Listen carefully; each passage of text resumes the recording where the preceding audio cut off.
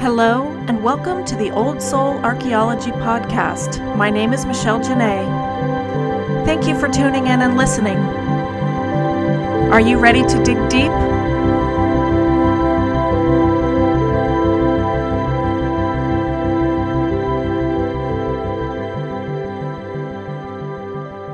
Hello, it's Michelle Janae again, and this is Old Soul Sojourn. My guest today is again Joyce Slaughter of Mosaic Starfish. Welcome back, Joyce. Hi, Michelle. Thanks for having me back.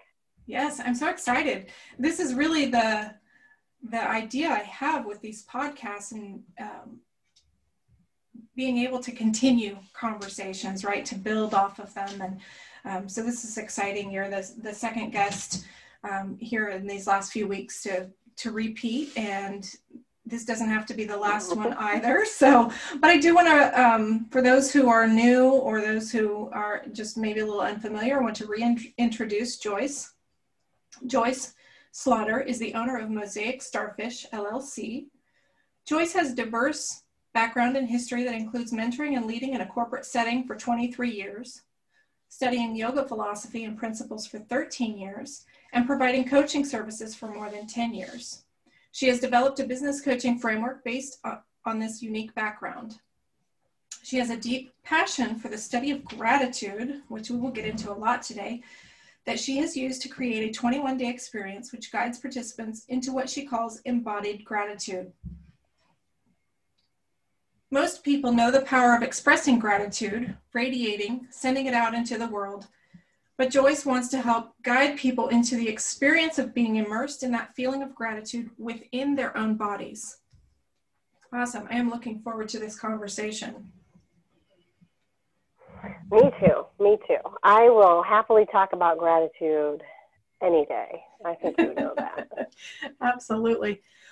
Well, you know, it's interesting. I don't want to minimize what you're doing in any way. In fact, I think this is a very pertinent point, and that was that you were telling me you discovered some other coursework that has recently launched with the same name.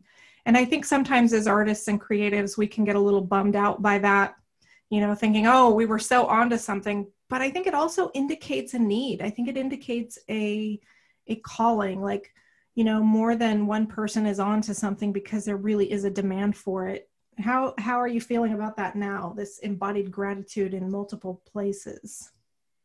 I agree. I absolutely agree. I believe in the collective consciousness, and that ideas come to, great ideas will come to one person, and if they don't act fast enough, not to scare anybody, but if they don't act fast enough, and if the creative consciousness thinks that idea needs to get out there, it will start to give the idea to other people. And the great thing about that is we all have a different approach, we all have a different take, and we all have a different presentation and a different voice. We have different people that follow us, we have different people that we inspire, and we have different ways to help people grow. And so clearly this concept of becoming embodied with gratitude is something that the world needs right now. I have taken one of the other courses, and there was a meditation, and I did both of them, and they were fine, they were lovely, and they were very, very different from what I'm doing. So that just kind of reinforced that belief for me that the universe, the collective consciousness, the great awareness, God, whatever verbiage your listener uses for that spirit, really wants this concept out there. So yeah, absolutely. To contributing. Yeah. Well, and it's not like we're trying to be the person in the history books for inventing the airplane or or inventing electricity. Right. There's no Tesla versus Edison here. I think you're very right in that there are different ways to present, and that uniqueness will draw certain people to you, and the other person's uniqueness will draw certain people to them. And not only that, there may be very, very wonderful ways that different programs cross-reference and complement each other. I imagine I could take 3 separate courses on gratitude or webinars or what have you, and I think you, like me, are an avid reader, and you probably read about the same topic from multiple authors and are always finding something different. So I think that's a good way to look at it. I do. And in my collection of books, I'm going to log into my online account right now and take a look. I think the last time I counted, I had 15 different books specifically about gratitude in my current collection. And then every time I learn about a new one, I add it. I actually, my money mindset coach just mentioned a book about gratitude maybe 2 weeks ago, and I immediately went out and added it to my ebook collection and ordered it from the library. It came over the weekend. So now I've sat down and I've started reading that book, especially books that are more from the scientific approach. Those are the ones that I'm really interested in. There's a couple that I had in my ebook collection that have disappeared. There's a really fantastic one that's very, very academic and very clinical that has been pulled out of production for some reason, and now it's incredibly expensive on Amazon, and it's absolutely fascinating to me. What is it about that book that is he coming out with a new book? Is he doing an expanded version? And so I actually looked up the professor that wrote the book, and I'm going to reach out to him this week and see if I can't talk to him, because I think that's fascinating. Why, when I first saw his book, it was $40 on Amazon, and I did oh my gosh, I've got 8 books on gratitude to read. I'll read these first, and then I'll go buy that book. And then when I went back to get it, it was $250, and I went, wait, what? Wow. And now, yesterday, it was $846. Well, I know sometimes there's no rhyme or reason on Amazon, but that's crazy. Right. And there's only one copy available, so... But it's this obscure text that was written in 1993. Like I said, I had it in an e-reader. It's very academic. No one's going to sit down and read this for a leisurely Sunday read. This is for somebody who really wants to study gratitude. So on the one hand, I'm really excited because that means someone else is really getting into the study of the science of gratitude, and hopefully there will be more work about that. But also I'm a little frustrated because I wanted to read the book and I'm not paying $146. But I'm hoping to have a really interesting conversation with the professor about it. I'm hoping that he responds to you too, and that it does lead to great things. And he might just have a spare copy that he sends you. One can hope. Wouldn't that be fantastic to have an autographed copy of a obscure academic text on gratitude? I have found some interesting books in the realm of imagery and the imagination that have had some interesting price tags, and I've got one I'm looking at now. I'm able to check the ebook out from the library, fortunately, and it's $40 on Amazon. And sometimes I've looked at a couple that are 60 and slightly up, nowhere near $800, but sometimes you can rent if they're a textbook on Amazon, and sometimes you can at least get a halfway decent price. But even sometimes the e-textbooks are just crazy ridiculous. Yeah, agreed. Yeah, so, if I go into my, I use Scribd.com for my e-read. I have Kindle as well, but I use Scribd mostly, and I get some really great obscure text on that. And there are 500 documents that have been uploaded, 408 audiobooks, 229,000 books about gratitude. And then there's also lectures and podcasts and articles and things. So clearly gratitude is something people need and want more of. Now, as I scroll through a lot of these titles, there's a lot of journals, which is great. That's where I started as well. And a lot of really successful people talk about gratitude journaling. And for people who use the 5-minute journal, I think that's the very first step in the 5-minute journal. I know Brendon Burchard talks about it, and Oprah Winfrey and Richard Branson and some really, really successful people talk a lot about gratitude journaling. and it's clearly a hot topic. I mean, you can scroll through any number of books, and there's gratitude journals, 5,822 versions, you know.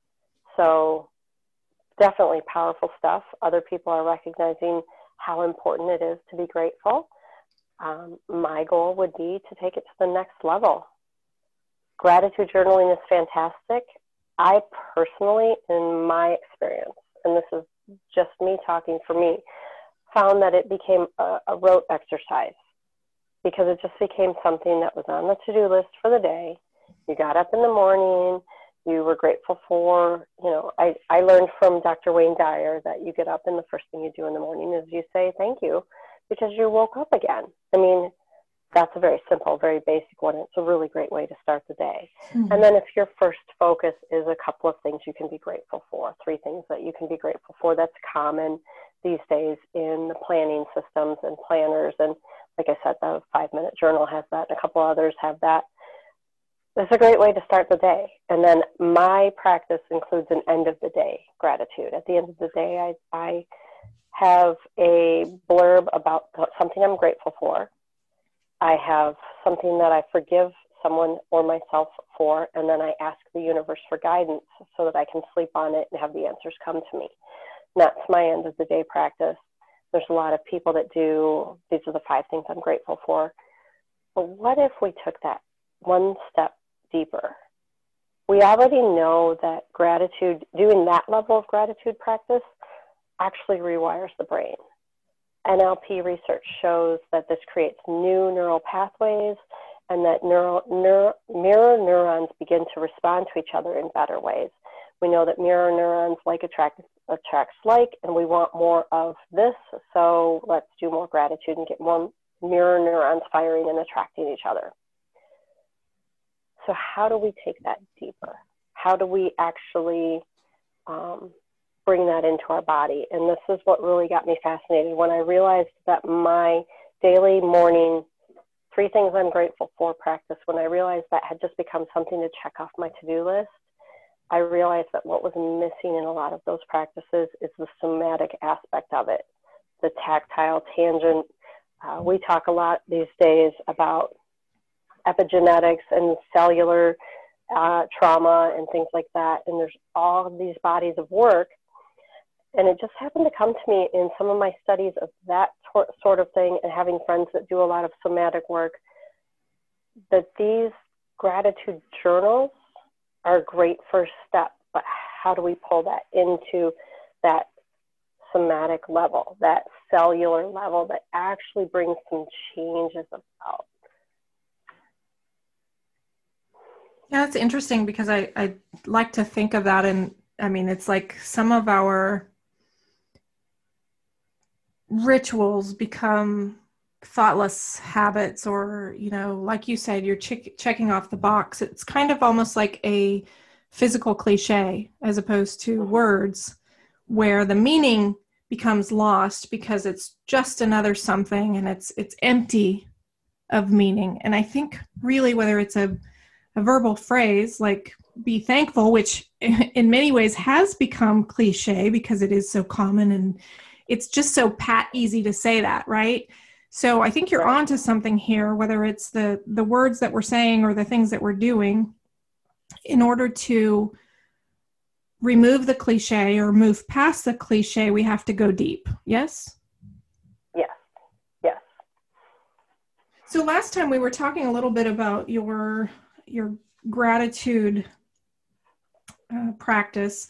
One of the days was about looking into the mirror. I think you called it the living container.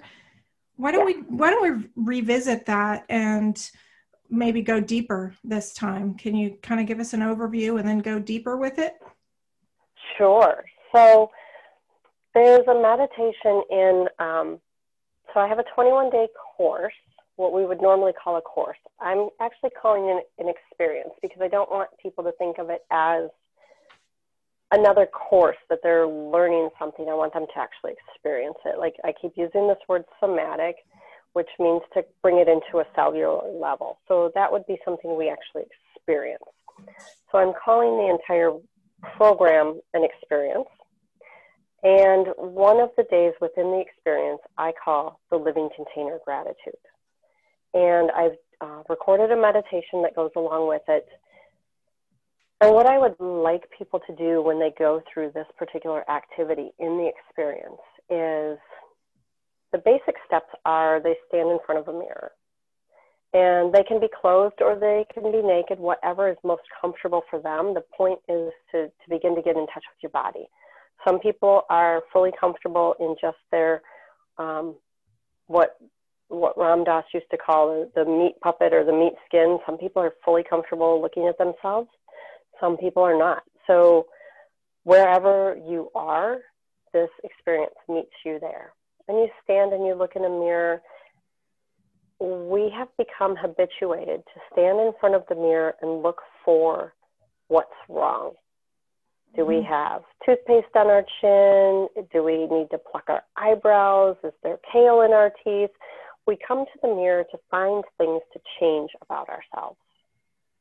But this particular activity is to just be with yourself, to make space for yourself. So you begin by coming to the mirror, you stand there and you gaze upon yourself. And I imagine for many people, I know it was for me, it takes a little bit of time to break that habit of, oh, look, there's this, or, you know, my glasses are crooked, or, you know, whatever it is that we're finding to correct.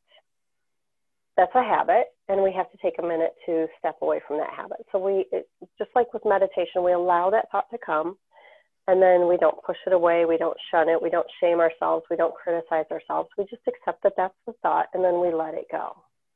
And then we stand there and we look, and people can do this with or without the recorded meditation that will be in the experience. They can do this multiple times a day. It'll be completely up to them. And then I have them go through a yoga practice that we call Four Corners.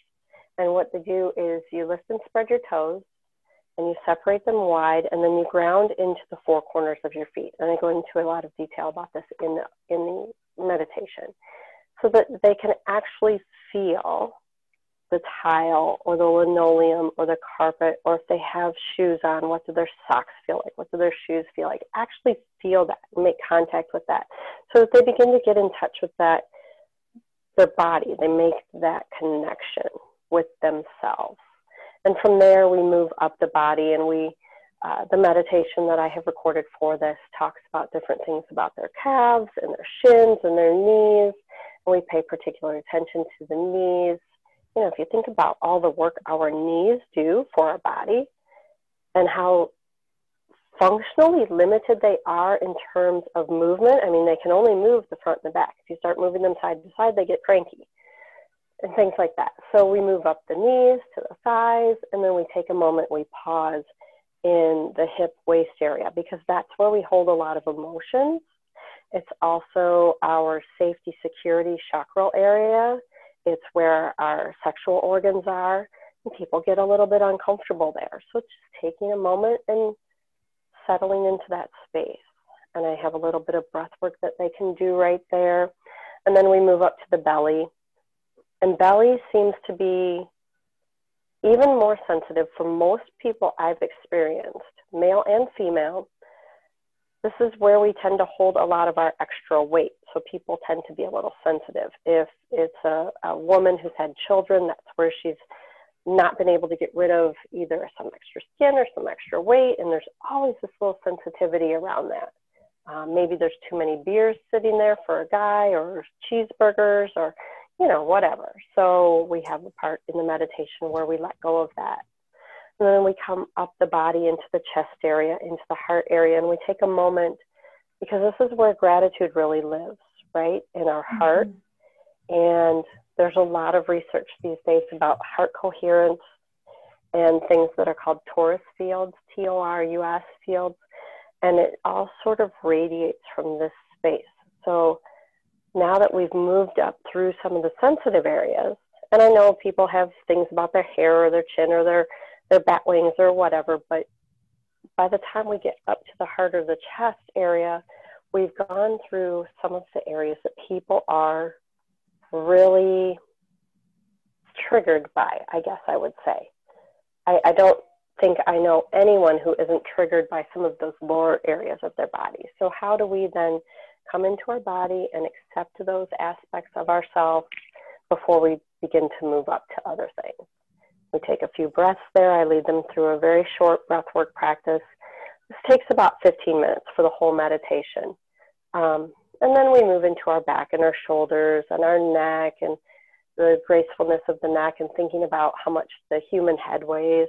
I mean, anybody who's our age remembers that movie with Tom Cruise and the little kid comes out and, oh, the human head weighs, da, da, da. Well, the human head really does weigh between 8 and 12 pounds. And so if you think about how small your neck is, holding that much weight is pretty substantial. We never think about that. I never think about that, or I never used to think about that anyway. And then moving up to the top, and then the whole thing is a container, right, that we live in. So hence the living container.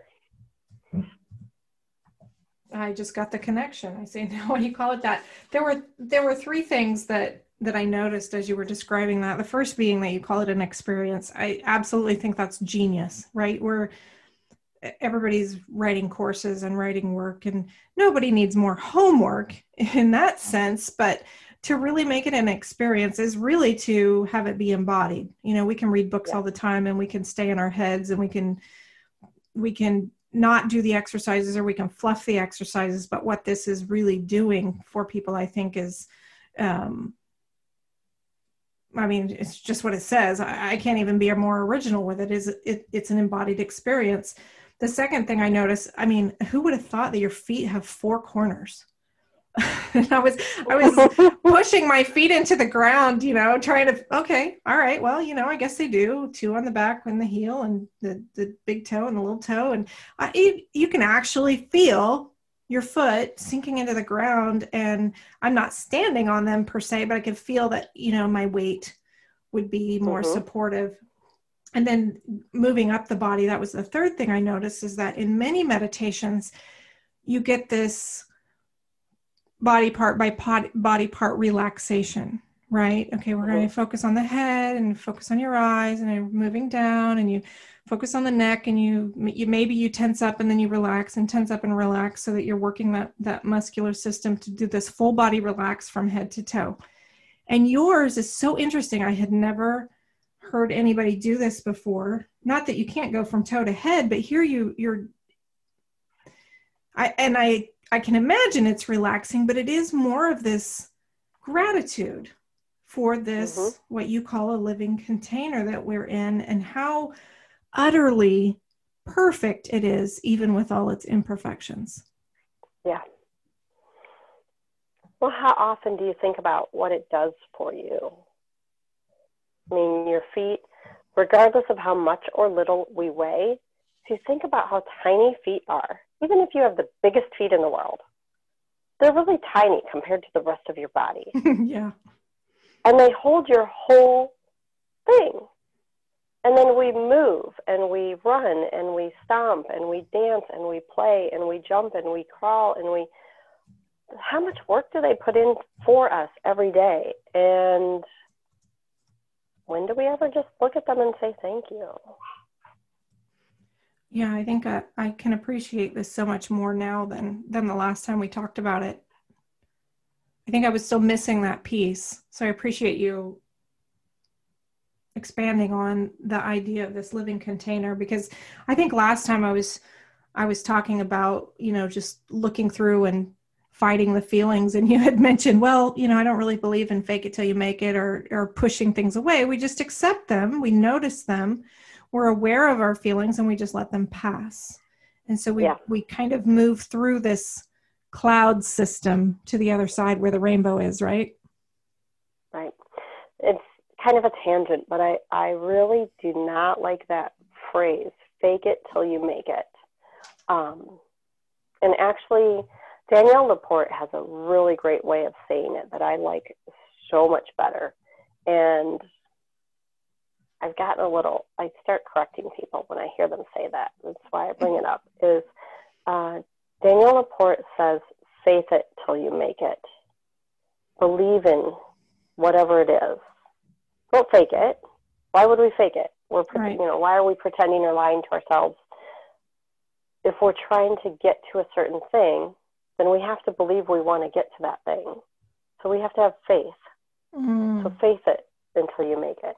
And I'm completely paraphrasing her, and I'm sure it's not anywhere near as glamorous as how she says it, but that's the gist of what she says. Yeah, that's beautiful. I have my problems with it too. I think it's a very misused term, and I can definitely appreciate Danielle Laporte's revision of it, because I think there is something about us feeling like we're not quite there yet, whether it's an imposter syndrome or just the fact that we haven't made it yet, and there is so much to learn. How do we act as if, right? I kind of prefer that acting as if, but not in a way that is arrogant or sometimes could be dangerous, depending on what you're acting as if, right? But just, again, that courage and faith to move forward, even when you don't know quite what you're doing. Well, if we revisit some of the old scholars, like Wallace D. Wattles and Napoleon Hill and Florence Scovel Shinn, they all have a version of faith it till you make it. They all have that act as if, that future, I think it's called future forward journaling we do now. There was a whole movement in the early 1900s to the 1920s where there was this group of people that were really trying to teach people that you have to believe you can do the thing you want to do or be the person you want to be before you can actually get there. And that work kind of got lost for a little while, and then it would pop up, and then it would get lost again. And I don't know if it's necessarily popping back up again. I know there's a lot of people in my circles who are rereading Napoleon Hill's Think and Grow Rich for like the 80th time, or devouring Florence Scovel Shinn's work. And it all depends on what kind of thing you like. But there are a lot of authors over the years who talked about this and can directly tie it to different scriptures. This kind of belief system is very prevalent in the Christian Bible. It's very prevalent in Hindu mythology. It's very prevalent in a lot of old classic works. Recently, I listened to a translation of some Kabbalah work, and it's very heavily, deeply enmeshed in that as well. So this isn't something that's new or new age. It's not anything crazy. It's just something that we stepped away from for a while, and we really need to come back to it, especially in this day and age where there's so much bitterness and complaining and blaming of other people. Well, it is actually very easy to be grateful for the things you have, whether you have a little or a lot, regardless of how much more you need, how much more you want. And then once you've achieved this state of gratitude, then you can begin to move forward into obtaining that.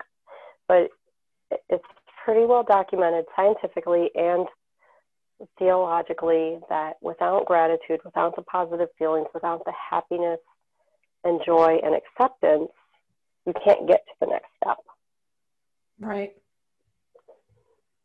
Right. It's funny. I don't like to use the term New Age either, because it's so ancient. These wisdoms, teachings are amazingly ancient. And I don't mean passé or past date or outdated. I mean, they are timeless. Right. So it's beautiful. Well, let's get into a couple other, I know we're not going to give away the whole bank today and give everybody the whole embodied gratitude experience, but maybe we can talk about one or two more of your practices that they might get a taste of. And let's talk about the holidays. We have the holidays coming up right now. And I understand that you have an idea around how we can shift our gratitude during the holidays. Oh, yes. You're talking about the food one. Ooh, food? So, food, yes. So, we're heading, as we record this, it's fall in the U.S., and we're heading for holidays like Halloween or Samhain or fall parties, Thanksgiving, at least U.S. Thanksgiving, Christmas, some holidays like that, Hanukkah, different things where we have some very heavily food-centered holidays. Not that the food is the purpose of the holidays, but food tends to come with our holidays. It's a connection piece for humans and has been for a long time. It's the way we really connect with each other is to break bread. Mm-hmm. And I know you have some children in your family, and you have an extended family, and I do as well. And there seems to be that one or two people, usually, but not always, usually women, who end up doing most of the cooking, whether it's because they're the better cook or they enjoy it or it's just the role that they've stepped into. And I have noticed in my 50 years that whoever it is that's the primary cook, or even like the little group of people that are the cooks, they spend a couple days or the day of just cooking. And they do it from a place of love. And they do it from a place of gratitude for the fact that they have people to cook for and that they have a family. And again, we're talking about that external gratitude. And then the food comes to the table and the family gathers around and everybody sits down. And if grace is part of their practice, grace is said, a prayer is said, and then everybody digs in and devours the food. And usually the primary cook is the last to eat. And what I've noticed is often they don't even start eating until their food is basically cold. So they've spent all this time making this wonderful food, and then they don't even get to enjoy it at its prime. And so one of the practices that I have in the experience is a practice around food and being more grateful for food. And maybe the holidays itself are not the best day to practice this, but taking some time during this experience to really be contemplative as they cook their meal, as they set their meal down. If they have a family, I'll use my own family as an example. I'm the female, I'm the mother. I sit down, I make sure everybody else is happy, and then they start eating, and then I start eating. For this experience, I'm asking people to reverse that. Come to the table and let someone else be the server. You have to get your family to buy into this, of course.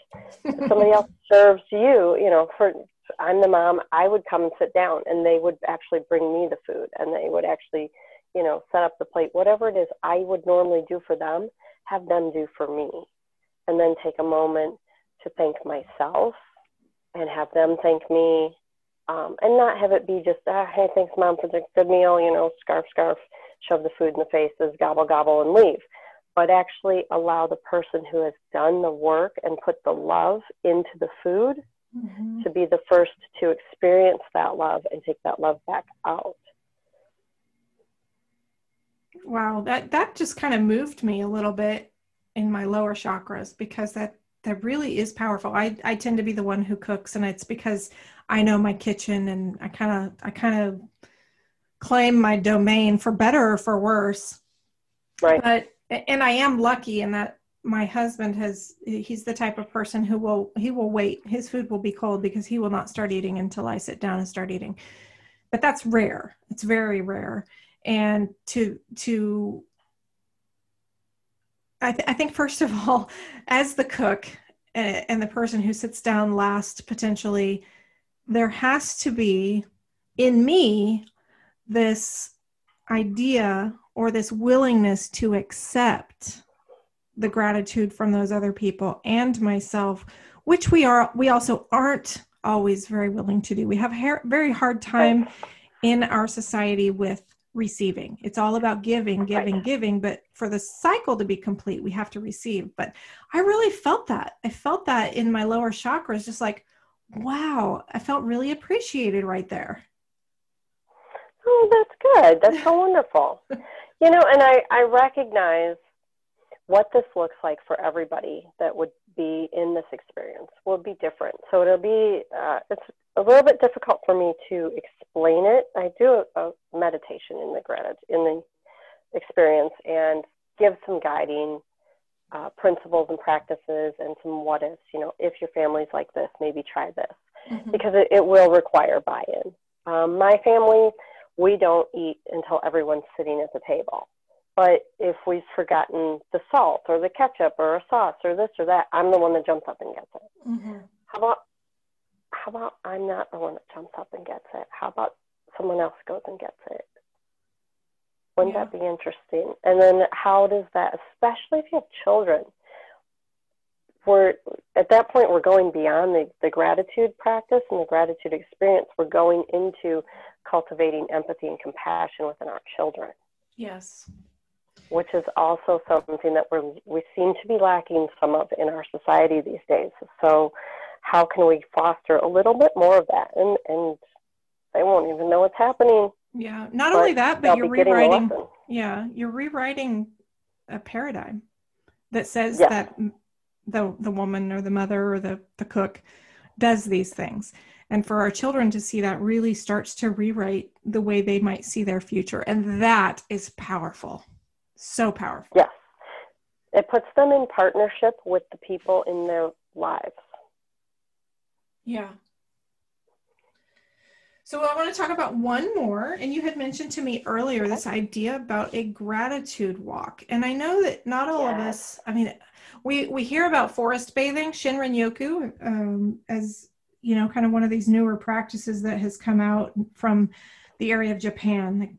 Bathing in the forest, which literally means walking in the forest and taking in the sights and sounds and appreciating it in an embodied manner. But not all of us live in nature, or we think we don't. We assume we've got to go to the park or the forest. But my understanding of your gratitude walk is that it really doesn't matter. Correct. So this one kind of came to me. So we're recording this in 2020, and of course, everybody in the world knows that we had a pandemic. And this one kind of came to me when I saw Italy. They had their lockdown, and people would go out on their balconies, and you had these tall high-rises, 4, 5, 10-story high-rises, and a guy would go out on his balcony and start playing his guitar, and someone would come out and they would sing, and someone would be playing their clarinet. And it occurred to me that nature is anywhere that we are. Mm. And, people were putting their plants out on their deck. They were handing tomatoes. If they had a tomato plant that they were growing, they were handing them down to their neighbors. And there was all this community and this communion with each other and with the world. And, we saw these gorgeous sunsets and sunrises in the images that came to us through social media and such. And I took a moment, and when I went out for my walk, I have a little puppy. He's a little more than a year old. And when I took him out for a walk that day, I stepped outside and I just paused. Here we are. We're in the middle of this chore. The puppy has to go out, and I have to do my daily walk. And again, it's checking those things off your list. They're good for you, but we don't really pay attention to them. I took a moment, I stepped outside, and I noticed for the first time the tree in front of my house, the leaves look like hearts. And it's kind of this weepy tree, and it kind of hangs over. And it's just an ornamental tree. I'm not I have forests in my yard, but in this particular case, I'm not in a forest, but here's this tree, and here's this beautiful shape. And I noticed last week that a whole string of them all turned red. So everything is green except for this one string of cascading red hearts. Wow. So Every city that I've ever lived in has an old building next to a new building. Might be a rugged brick facade against a smooth brick facade or a smooth concrete facade. And we tend to think of nature, as the greenery, as the flowers, as the trees, as the forest. But bricks actually came from nature. They got crushed and molded and things like that. Concrete came from nature. It got crushed and processed and formulated.